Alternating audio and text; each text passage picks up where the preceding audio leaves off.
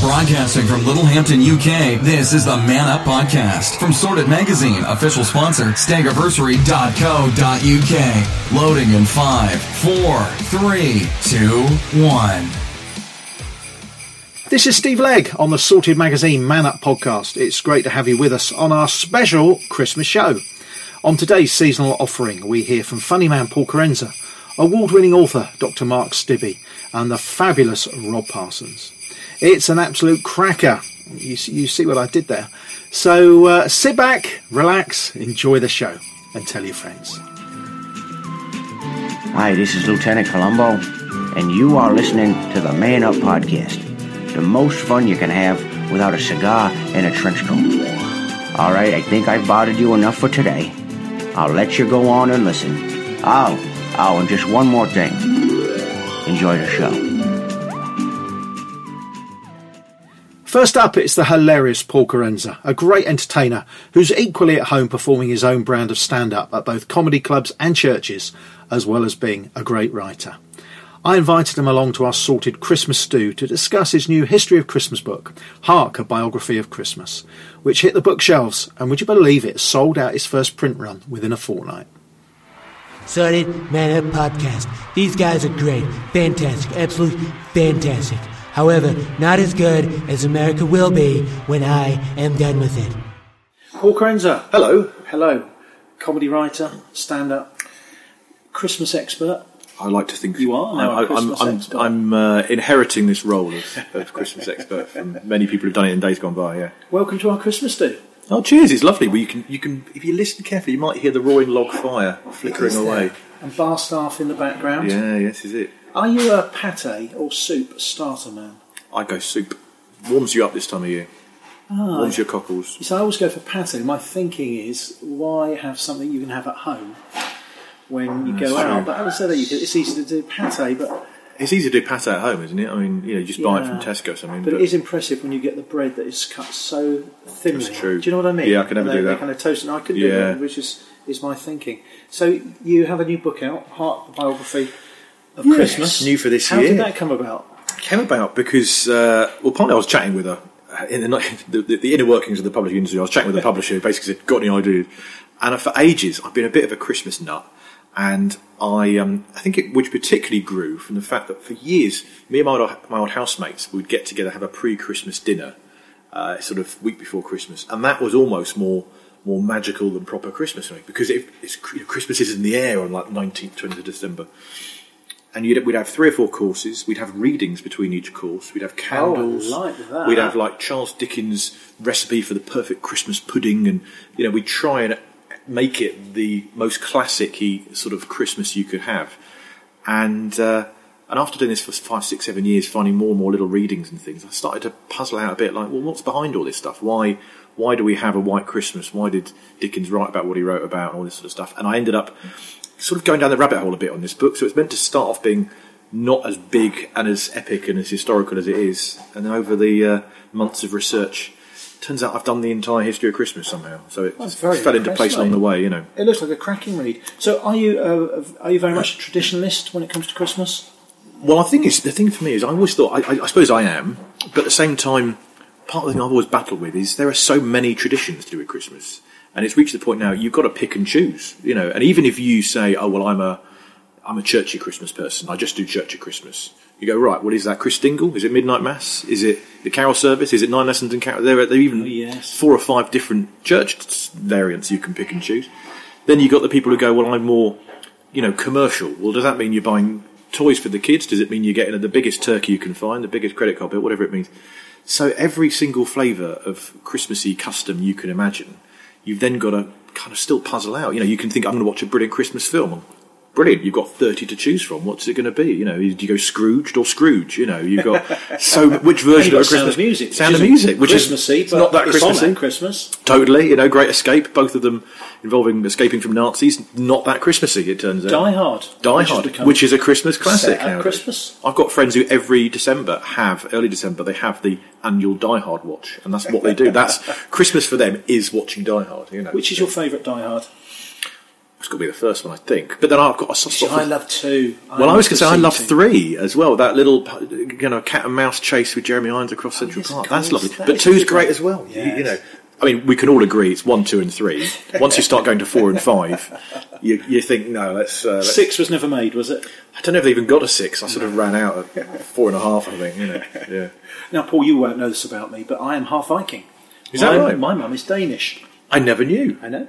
And I've always finished a Danish Christmas. Do you know much about a Danish Christmas? I don't. I imagine it involves hygge candles, yes, and all that sort of thing. Right. But in Denmark, they celebrate on Christmas Eve. Right. So it's a big meal. Okay. Families, goose, presents. Nice. And I've always fancied that. So I thought a nice meal, wine, beer.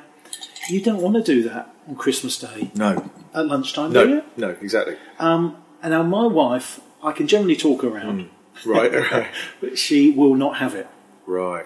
But I've always fancied that. Are you up for alternative Christmases? I think it's absolutely. Well, I know that and again, anything where there's form to it, there's a bit of, Christmas, as I was sort of discovering, has always really been about just looking over your shoulder and going, well, how they used to celebrate it then, that's quite nice. So nowadays we look to the Victorian times and that sort of thing. But in the Victorian times, they look into the medieval times and so on. Everyone's always looking, let's grab hold of that Christmas.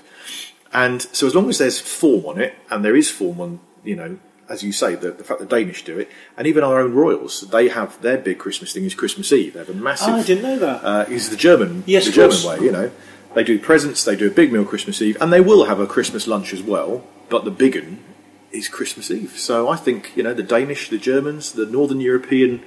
And of course, if you go Eastern Europe, 6th of January. Yeah, exactly. My birthday. Oh, is that right? Yes, it's Christmas Day, isn't it? Is that right? Happy Epiphany birthday then. Thank you, mate. Paul, TV ads, when did they become so popular? Because we've certainly noticed the last few years, and I know this year John Lewis spending £7 million. Was it 7 million? I didn't know that. Wow. On that one, of all things, I know. Yeah, well, in fact, one of the things I found when writing the book was you think to make it feel like it's current and now and topical, if you write any history book, you've got to go, when do you stop? How do you write the most recent, what's the most recent historical contribution you can find to the modern Christmas? So I've gone with the John Lewis ad, and that's really where the book ends. Because that, for me, is one of those things that in the last few years, people are now going, well, Christmas is Christmas. We can start doing the Christmas songs and all that. Once John Lewis, pulled the old trigger on the starter pistol with their ad. Once the ad's out, it's like, oh, right. And it came out, a few days ago as we record this, and I remember I watched it going, well, I think that means we're off, Yes. And what did you make of it? Well, I didn't. The monster? It's not as good as, you're not crying at that one. As last year. It's not teary, is it? No. They're getting quite formulaic as well with this the Plinky Plonky cover version. Yeah. Some of them worked. That please let me get more what I want. I still cry at that. I well up hearing this. I know this is a Man Up podcast, but I'm not afraid to say. You're in touch with the feminist. I'm in touch with that. It's beautiful. But no, Mars I'm not quite sure about. But the weird thing I found is that it's an advert which we're now seeking out on YouTube and things. Yeah. We want to think, I want to watch the advert. We don't watch adverts nowadays. We watch it online. Yeah. But before you watch the advert, they show you an advert for something else. You've got to sit through a 30-second advert before we get the advert. You think, this has gone a bit crazy now. Yeah, it has gone crazy. As you were researching the book, any really unusual facts, traditions? 1,000, a ton. I don't know where to begin. Can you give me 2 or 3? Bizarre ones. The modern traditional Christmas dinner in Japan is KFC. That is, yep, in the last 30 years, since some American businessmen went there in the 70s and were there for Christmas. Yeah. And they were looking for a Christmas dinner, couldn't find one, so they went to KFC. And, no, I'm fine, thank you. It really is the Christmas party. It is the Christmas party, cheers. We should clink. There you go. Why not? Boom, there you go. Yes, we're not making this up. These Japanese businessmen, the American businessmen wanted in Japan Christmas dinner, found KFC, it grew from there. And now people queue around the block to get their annual Christmas Day KFC bucket. And that's what they do. That is the Japanese Christmas. So that's one thing. Going way back further, I didn't realise that King Herod had a wife called Doris. No. Which is... Where did you get this from? Well, it's not in the Bible. That's more the history books. But then Herod is one of the few people in the Christmas story, of course, who you can actually look at in the history books. Because as a king, he's recorded in the history books. And you can see that he was...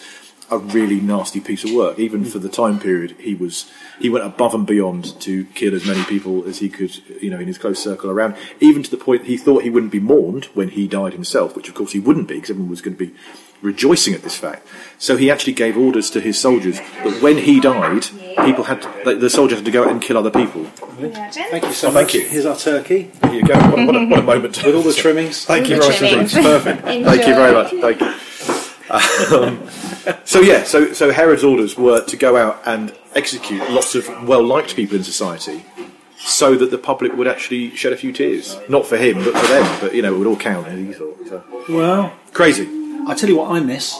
Back in the day when we were kids, we talked about how many shopping days till Christmas. Yes, invented by Gordon Selfridge. He invented that thing, yeah. Wow, and of course that doesn't happen anymore because shops are open all the time and the internet. So that's something. That's been and gone, hasn't it? Yeah, it has been and gone. Yeah. Finally, Paul, because our turkey is here and getting cold. Yes, indeed, we can't have that. And pigs in blankets and turnips and all the trimmings. I'm going to have a Christmas nut while you ask you a question. Please do. Yeah. How will you be celebrating Christmas in the Kerensa house this year? Well, once again, a mix of everything. Bit of spiritual, bit of church. We used to do midnight mass, then we had kids, so now we do you can't be up that late nowadays. So now we do the Chris Dingle carol service thingy on the Christmas Eve afternoon. We also then do the family stuff on Christmas Day, so that's going to be very nice. Are you like to be up very early with your little ones? They're not bad. They're pretty good in the morning. So they'll be about 7:30 start, which is not bad for a lot of Christmas Day young'uns. So bit of that, some prezzies. Always got that dilemma: do you open prezzies before or after Christmas lunch? Yeah. Still not quite sure. I think a few before, a few after, a few during. So we're having that usual wrestle between the family members about what sort of Christmas we should be having and trying to get it right this year. Will Mrs. Kerensa be cooking a turkey? Mrs. Kerensa will be dining on Mrs. I've got to work out the name here now. Mrs. Mother-in-law's turkey. So, really? So yes, we're going there. We're going to theirs for this year. I would imagine she'll be eating healthy because I remember on one of your excellent podcasts, our second favourite podcast in all the world, Paul Kerensa podcast. Oh yes, the Hepkin Club. Yeah. Yes, the Hepkin Club. That's the one. Talking about how good kebabs are for you. Oh yes, that's right. And I've told a lot of people because I do like a kebab, and you've always felt that's very. Well, we had one last night. We had a takeaway last night. We had kebabs. Come on, this is it. That's what it's all about. Happy Christmas, everybody. Not a turkey kebab, but we can work on that for next time. Great idea. Healthy friendships are important. Friends who listen, laugh, challenge, and offer sound counsel. Who has time for that? We do! Why not have a Staggiversary? Unite both old and new friends over a day, weekend, or even longer. But this time round, you set the agenda. At Staggiversary, we believe in fun and adventure. But most of all, helping you to create space to rest, refuel, and reconnect with the important people in your life. What are you waiting for? Visit staggiversary.co.uk, inquire within, and let us do the rest. Next up is Dr. Mark Stibbe, an old friend and neighbour of mine. We used to enjoy long dog walks and cheeky fry-ups as we chatted and strolled along Littlehampton Beach together. But he's not just a super fit dog walker, oh no. He's an amazing author, and his latest title, The Fate of Kings, has recently hit the shops.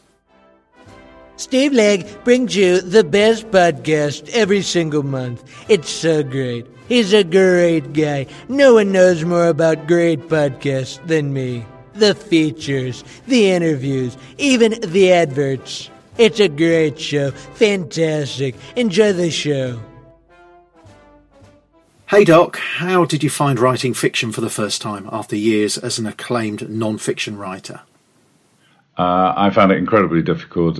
Writing fiction after 30 years of writing non-fiction was like learning a brand new language. I thought I was going to take to it easily, but I found it extremely challenging.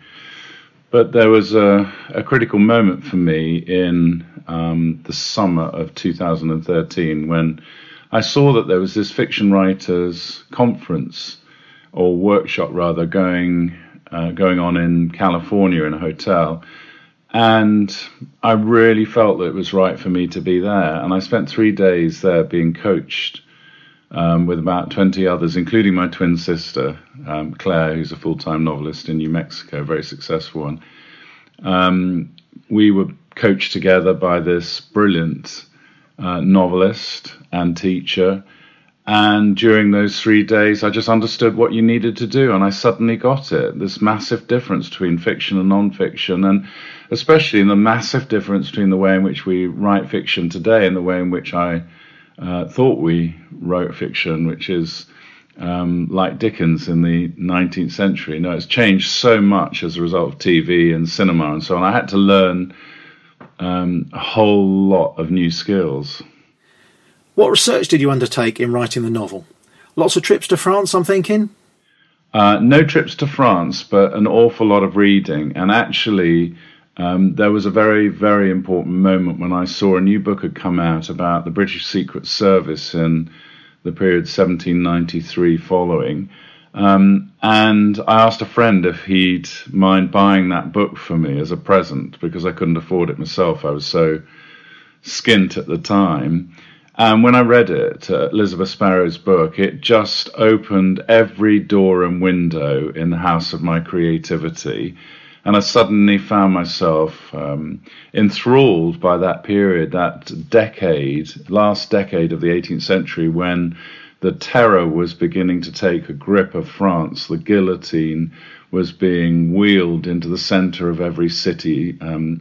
And there was a great shadow, really, beginning to come across the channel from France to the shores of Kent, where our fictional vicar, Thomas Price, becomes the new incumbent in January 1793 and eventually becomes involved in espionage.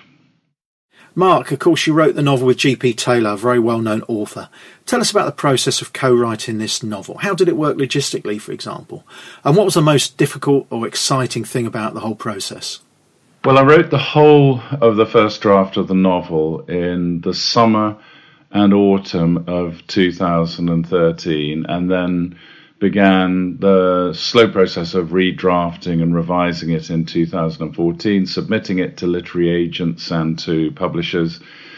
There was something wrong with the front end of the novel, and I couldn't quite sense what it was. And when you submit a manuscript to literary agents and publishers, you don't submit the whole thing, you just submit a synopsis in the first 3 chapters. And it was within those first 3 chapters that there was a fault line. It wasn't characteristic of the rest of the book, it was just located in that opening sequence. In the May of 2015, G.P. Taylor came to visit me, and he was in a very, very difficult time of his life. He'd had 5 very hard years. His confidence was at the lowest ebb as a writer. He hadn't really written anything during that period of time. And I was stuck with the front end of my novel. So I said to him, well, why don't we help each other? You know, I'll help you get your confidence back by inviting you into a collaboration, and you can help me see what's wrong with the front end of the novel. And that's really exactly what happened. So after that, the front end of the novel was changed. There was just one scene that needed taking out. And once that had happened, it began to flow. There was some little bit of editing needed for the rest of the novel, and then we were good to go. So, you know, I think it was a very mutually beneficial interaction and collaboration. Will it be the case for the next novels? No, because Graham has said, G.P. Taylor has said that that's enough for him, and I'm happy to go it on my own now and write them all myself. I'm envisaging probably about 12 in the series. I've got storylines for certainly that number from 1793 to 1821. And I'm really, really excited about going for it now. Why did you choose 18th century England and France as the setting for Fate of Kings? And what do you think that adds to the plot? Well, there are 2 reasons why I chose this particular period in history. Number one, because ever since I was about 7 or 8 years old, this is the particular period of history that I've been most passionate about and interested in. So I'm talking about 1789, the start of the French Revolution, to 1821, the death of Napoleon. That's always deeply fascinated me. And so the old maxim that writers do hold to, which is write what you know, adhered to my particular situation very neatly, because I was writing about what I already knew about and felt very, very excited about. But secondly, I recognized reading Elizabeth Sparrow's book, which is absolutely brilliant, breathtaking game changer of historical research, that there were really strong resonances and echoes between what we're experiencing now in British political and national history and what they were experiencing then. So in 1793, the big issue was refugees coming into the country, immigration, if you will, because amongst all of those French émigrés that were fleeing from the terror, amongst all of those legitimate refugees, there were terrorists, who were really intent on bringing down the monarchy and the British government with acts of extreme violence and treachery. And so there was a British Secret Service set up to identify, quotes, the spy in our midst. And I think that has remarkable parallels today where, you know, in post-Brexit Britain, we now know that issues of immigration and terror have dominated political discourse, and particularly the rhetoric around whether we should leave Europe or not. So all of this is frighteningly relevant to today, not least because the chosen method of terrorizing was decapitation, which we've seen with ISIS as well. So I think that there are a lot of extraordinary, there's a lot of enriching that can happen between the fusion of these two horizons in a series of novels.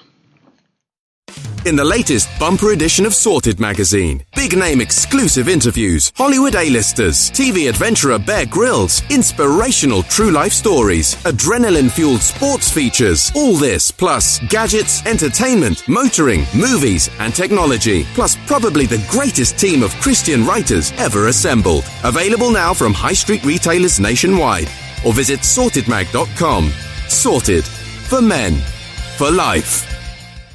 And finally, it's the international speaker and best-selling author Rob Parsons.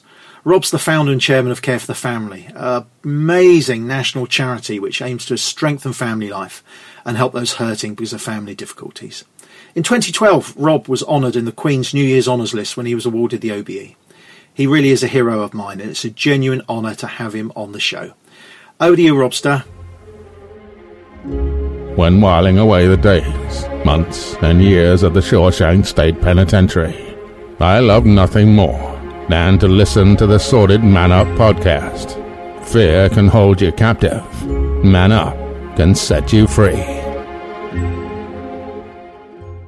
Rob, thanks a million for joining us on our Christmas podcast. Christmas is a time when most of us, even those who may not claim to have a faith, are reminded of one of the greatest stories of all time. What does Christmas mean to you? Oh, I think it means lots. I think at heart, it does mean that Jesus has come into the world and that God loves us. You know, there's that lovely verse, the people that walked in darkness have seen a light. And I do think it's hope. So at heart, it means that. But of course, a million other things as well.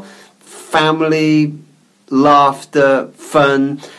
We have a homeless guy that came to stay with us one night for Christmas 40 years ago, never left. So for us, it's an extended family, not just our own family. Yeah, all those lovely things. And of course, lots of great memories. And now remaking memories with grandchildren. Your new book, Let Me Tell You a Story, The Very Best of Rob Parsons, is out. And I've got to say, it'd make a fabulous stocking filler. It's a collection of your own stories. What was the inspiration behind the book? Over 30 years, I've told stories to audiences all across the world, from Bangkok to Borneo, from New York to New York. I think I've spoken to 1 million people in live events. And I discovered many years ago that when you tell stories, you open people's hearts. So I decided to just compile about 50 of the stories I've loved telling over the years.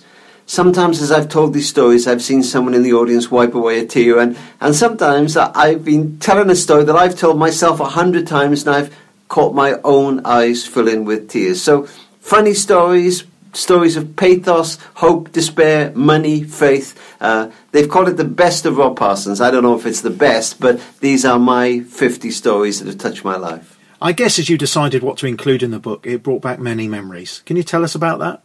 Oh, yeah. I mean, a million memories, really. I tell some stories of when my kids were small.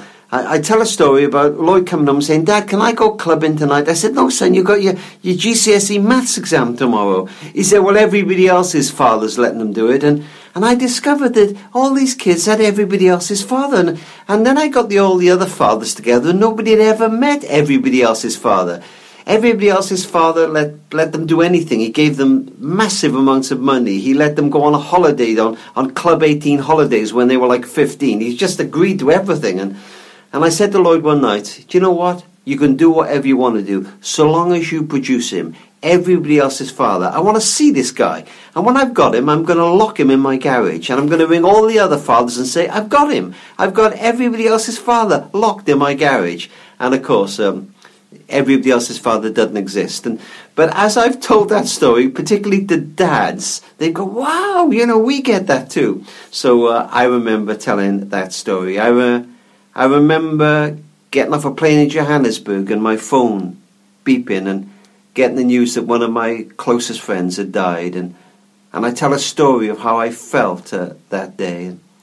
And then I remember 2.5 years ago when my own daughter was seriously ill and we thought we might lose her. And I remember at midnight within the high dependency ward, she's got 2 children of her own now, and she just come up from a big op, and I'm standing there in the twilight of the ward with her husband, and she says, "Dad, before you go, would you say a little prayer?"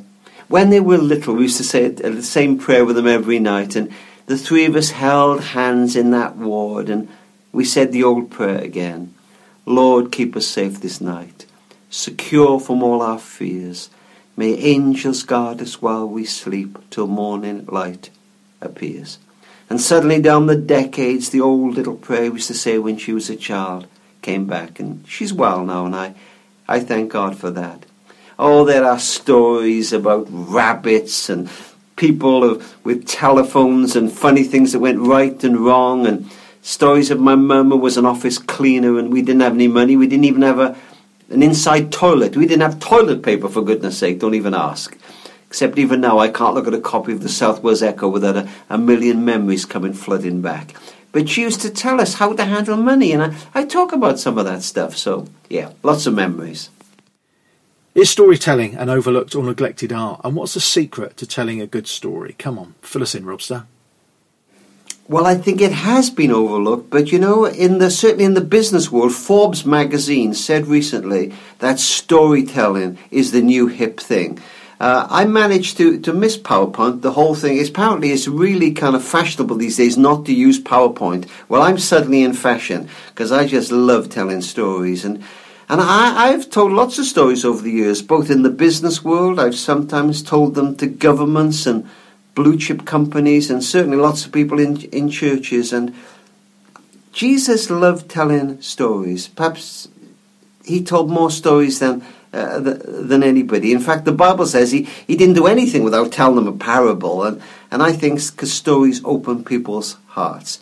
But certainly I was speaking in churches for many years before I really discovered the power of stories. But I think in modern life we're beginning to tell stories again. What's your favourite story from the book? Oh, it's of a little boy, I think, whose parents owned one of the first telephones, and his mum used to dial it up and she used to say, "Information, please." And one day he banged his thumb with a hammer, and his mum and dad were out, and then he remembered the telephone and he wound it up. It was a wooden thing, and he wound it up and he said, "Information, please." And a voice said, "This is information." He said, "I banged my thumb." And information, please, taught him how to deal with his thumb.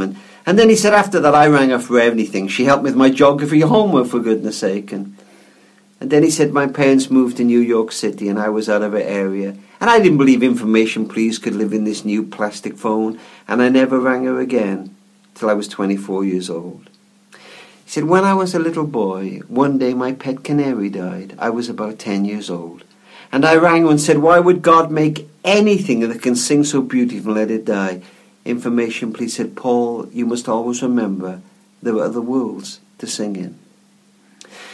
When I was 24 years old, I flew into my old town and I looked at a telephone in the foyer of the airport and thought, I wonder. And I rang and I said, information please, and a voice said, this is information. And I said, do you know, you really helped with my geography homework? And she said, I expect that thumb is better by now. And she said, I'm very old now, but if you're in my area, you ring me, won't you? And he said, I used to ring her. And one day I rang and I said, information please, and a different voice said, this is information.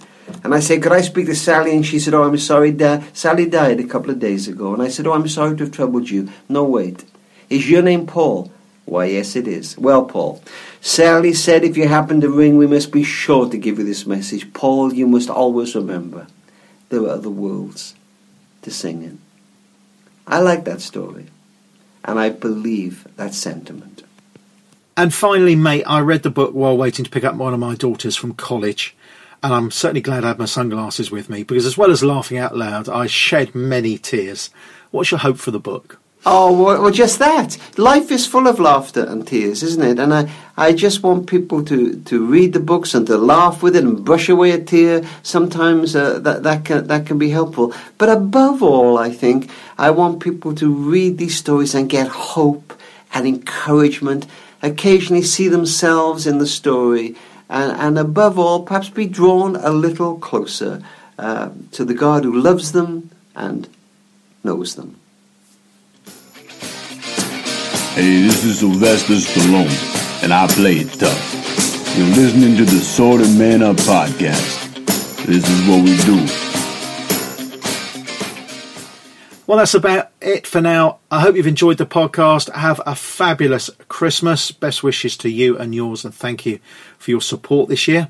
A huge thank you to my special guests, Paul, Mark and Rob Parsons. Do check out their books. Seriously, they make great Christmas presents. Get in there and order them. They bless you and others that you share them with. Until next time, this is Steve Flegg and friends on the Sorted Man Up podcast, signing out for 2017. Do encourage your mates to subscribe to the podcast and download and share on Facebook and Twitter and spread the word. Happy Christmas, and I'll see you next time. That was the Man Up podcast. They'll be back. You've been listening to the Man Up podcast from Sorted Magazine, recorded, edited, and delivered by FlagshipRecording.com.